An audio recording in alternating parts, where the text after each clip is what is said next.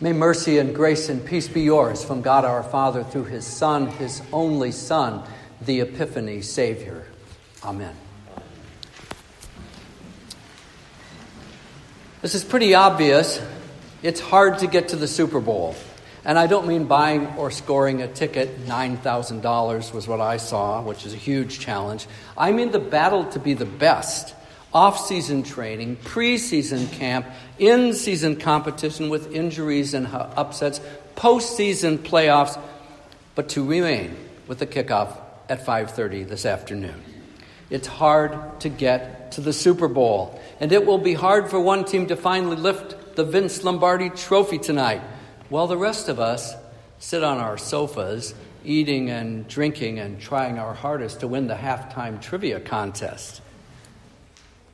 No, the Super Bowl is not hard. It's only a game, and even though I hope that the Kansas City Chiefs, I pull for the Midwestern teams when in doubt, that nothing will really change at all in your life or in mine if Kansas City or Philadelphia is the champion. Discipleship is what is hard. Being a follower of Christ is hard. It's really, really hard because it's not a game. It's a matter of spiritual life or spiritual death. May the Holy Spirit give us attentive ears and expectant hearts this day to ponder the Word of God and to hear the gospel, but particularly with this odd theme, how not to murder your brother.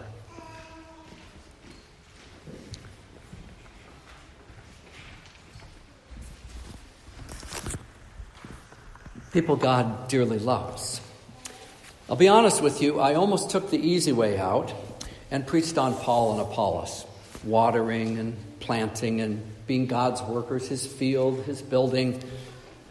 But Matthew 5 challenged me as a pastor. Who does Jesus speak to? Murderers, adulterers, amputators, divorcers, swearers. He speaks to us. He speaks to you. He speaks to me. I'll back up just a little bit because this is what we heard last Sunday, also from Matthew 5, also in the Sermon on the Mount. Jesus said, I did not come to abolish the law or the prophets, but to fulfill them. Until heaven and earth pass away, not an iota, not a dot will pass from the law until all is accomplished.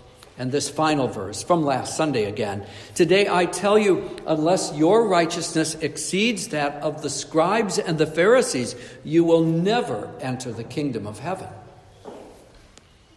That's what Jesus said 2,000 years ago. That's what Jesus says today. It's the same truth. The law must be kept. It must be kept completely. And Jesus says, I am the perfect law keeper. God demands righteousness. And Jesus says once more, I am the fully righteous one. Through me, you enter the kingdom of heaven. Through me, you live under the gracious reign of God. Now we can breathe easier. Now we can read and heed the Sermon on the Mount as gospel. For Jesus is teaching then, as he is teaching now, the new behavior of those given a new identity. Jesus was teaching then, and he is teaching now, that his disciples, it's not about attempting to attain a goal, but being blessed to live with a gift already given. I hope you hear that, because that's a good thing. I need to hear it too. But let's go on. When I began studying this text last Tuesday, I wondered, how can I preach all of this, 21 to verse 2, verse 37, how can I preach all of this in less than 15 minutes? I decided that I can't. The good news is it will be less than 15 minutes because I'm only going to focus on the first 4 verses of today's gospel with that strange title, How Not to Murder Your Brother. When you listened to the gospel a few minutes ago, I hope you noticed that 4 times in these verses, particularly for the gospel reading, Jesus says, "You have heard that it was said," and then our Lord boldly and authoritatively states 4 times, "But I say to you." Here's what's happening. God spoke directly to Moses on Mount Sinai with the Israelites gathered as they've been freed from slavery in Egypt. Later on, he spoke to and through his prophets. In each of these ways, God gave his word, his handwritten word, to his people. But the Jewish religious leaders had decided this: the written law needed to be interpreted. Only then could God be properly understood. This became the oral tradition. And this explaining of the law was better than the written law. In Matthew 5, Jesus contradicts. No, he cancels this approach. First, he takes them back to the written word of God. But then he gives the final authoritative understanding. "You have heard that it was said by your teachers and by your rabbis. But I say to you." This is what the word of God means. Then, now, always. What have they heard? That murder is prohibited. No, not by government laws, but by God himself. And that a murderer stands under divine judgment and on trial before a human court. But Jesus expands the crime and the punishment. A murderer then used a club or a sword or a rope or a cup of poison. But the murder Jesus condemns isn't done only with hands. It's in the heart. It's by the mouth. If you are angry at your brother, if you insult your brother by saying, "You idiot," if you thoughtlessly shout, "You moron," that's actually the Greek there in verse 22, then you are judged in a human court, at the council by the Sanhedrin, the Supreme Court, ultimately by the ever-burning fire called Gehenna. So what are the followers of Christ, those given a new calling, a new identity in holy baptism? What are they called to do? Verse 23 tells us, if you are carrying your offering gift to the altar and remember and realize that you are carrying something else, unresolved sin, then you need to act. Your brother, your sister, your fellow disciple, your fellow church member has something against you. He has murdered you, or you have murdered him. You have not forgiven her for calling you an idiot or a moron. And you may have forgiven him, but you are not yet reconciled. So stop. Stop right there. Go to your brother. Go to your sister. Ask for forgiveness. Speak forgiveness. Be reconciled. Be at peace. Do this knowing that these horizontal relationships are changed by the newness of the vertical relationship.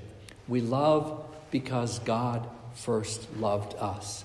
We forgive because God has already forgiven us.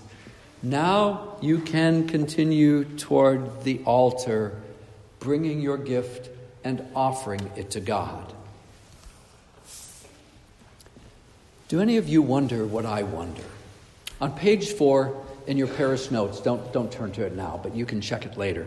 It tells us that last Sunday, the disciples of Christ here at Crown of Life Lutheran Church gave $14,458 in offerings and in special gifts. Should some of those dollars have stayed in our wallets, in our purses, or in our bank accounts? Was there forgiveness of or from a brother in Christ? Was there reconciliation with a sister in Christ? And was that perhaps, maybe, with the people you are sitting next to in your pew? But the gifts are given because of the gifts of Christ. I said this as I began. Discipleship is hard. Being a follower of Christ is really, really hard. It's harder than trying to win the Super Bowl. But there is good news today. It is good news for you, and it is good news for me.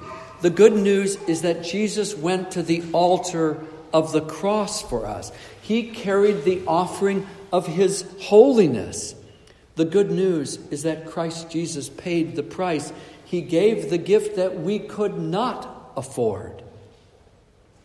For every wrong interpretation of God's word, making it say what we want it to say, turning it into our truth instead of God's truth, for every murder, for every hateful thought, for every spiteful shout of fool or idiot or moron, for every husband unfaithful to his wife by his lusting for another woman, for every sinful lingering with the eyes, for every hand reaching out to touch what is not hers to take or what is not his, for every divorce chosen for anything less than adultery, for every false swearer and trivial oath taker. For all of these, for all of us, our Lord Jesus went to the cross. For all of these, for all of us, he suffered and he bled. For all of these, for all of us, Jesus stood before the judge to pay the final penny for our imprisonment by guilt. For all of these, for all of us, our Savior won complete and freeing forgiveness. For all of these, for all of us, our Savior bestows the gift of his perfect righteousness, which far exceeds in quantity and in quality the false righteousness of ancient and modern scribes and Pharisees. Jesus gets the final word today. He always should. He says, the law will remain, but it will not change until all is accomplished. And everything is accomplished. That is what I have done. It is finished by my death and by my resurrection on the third day.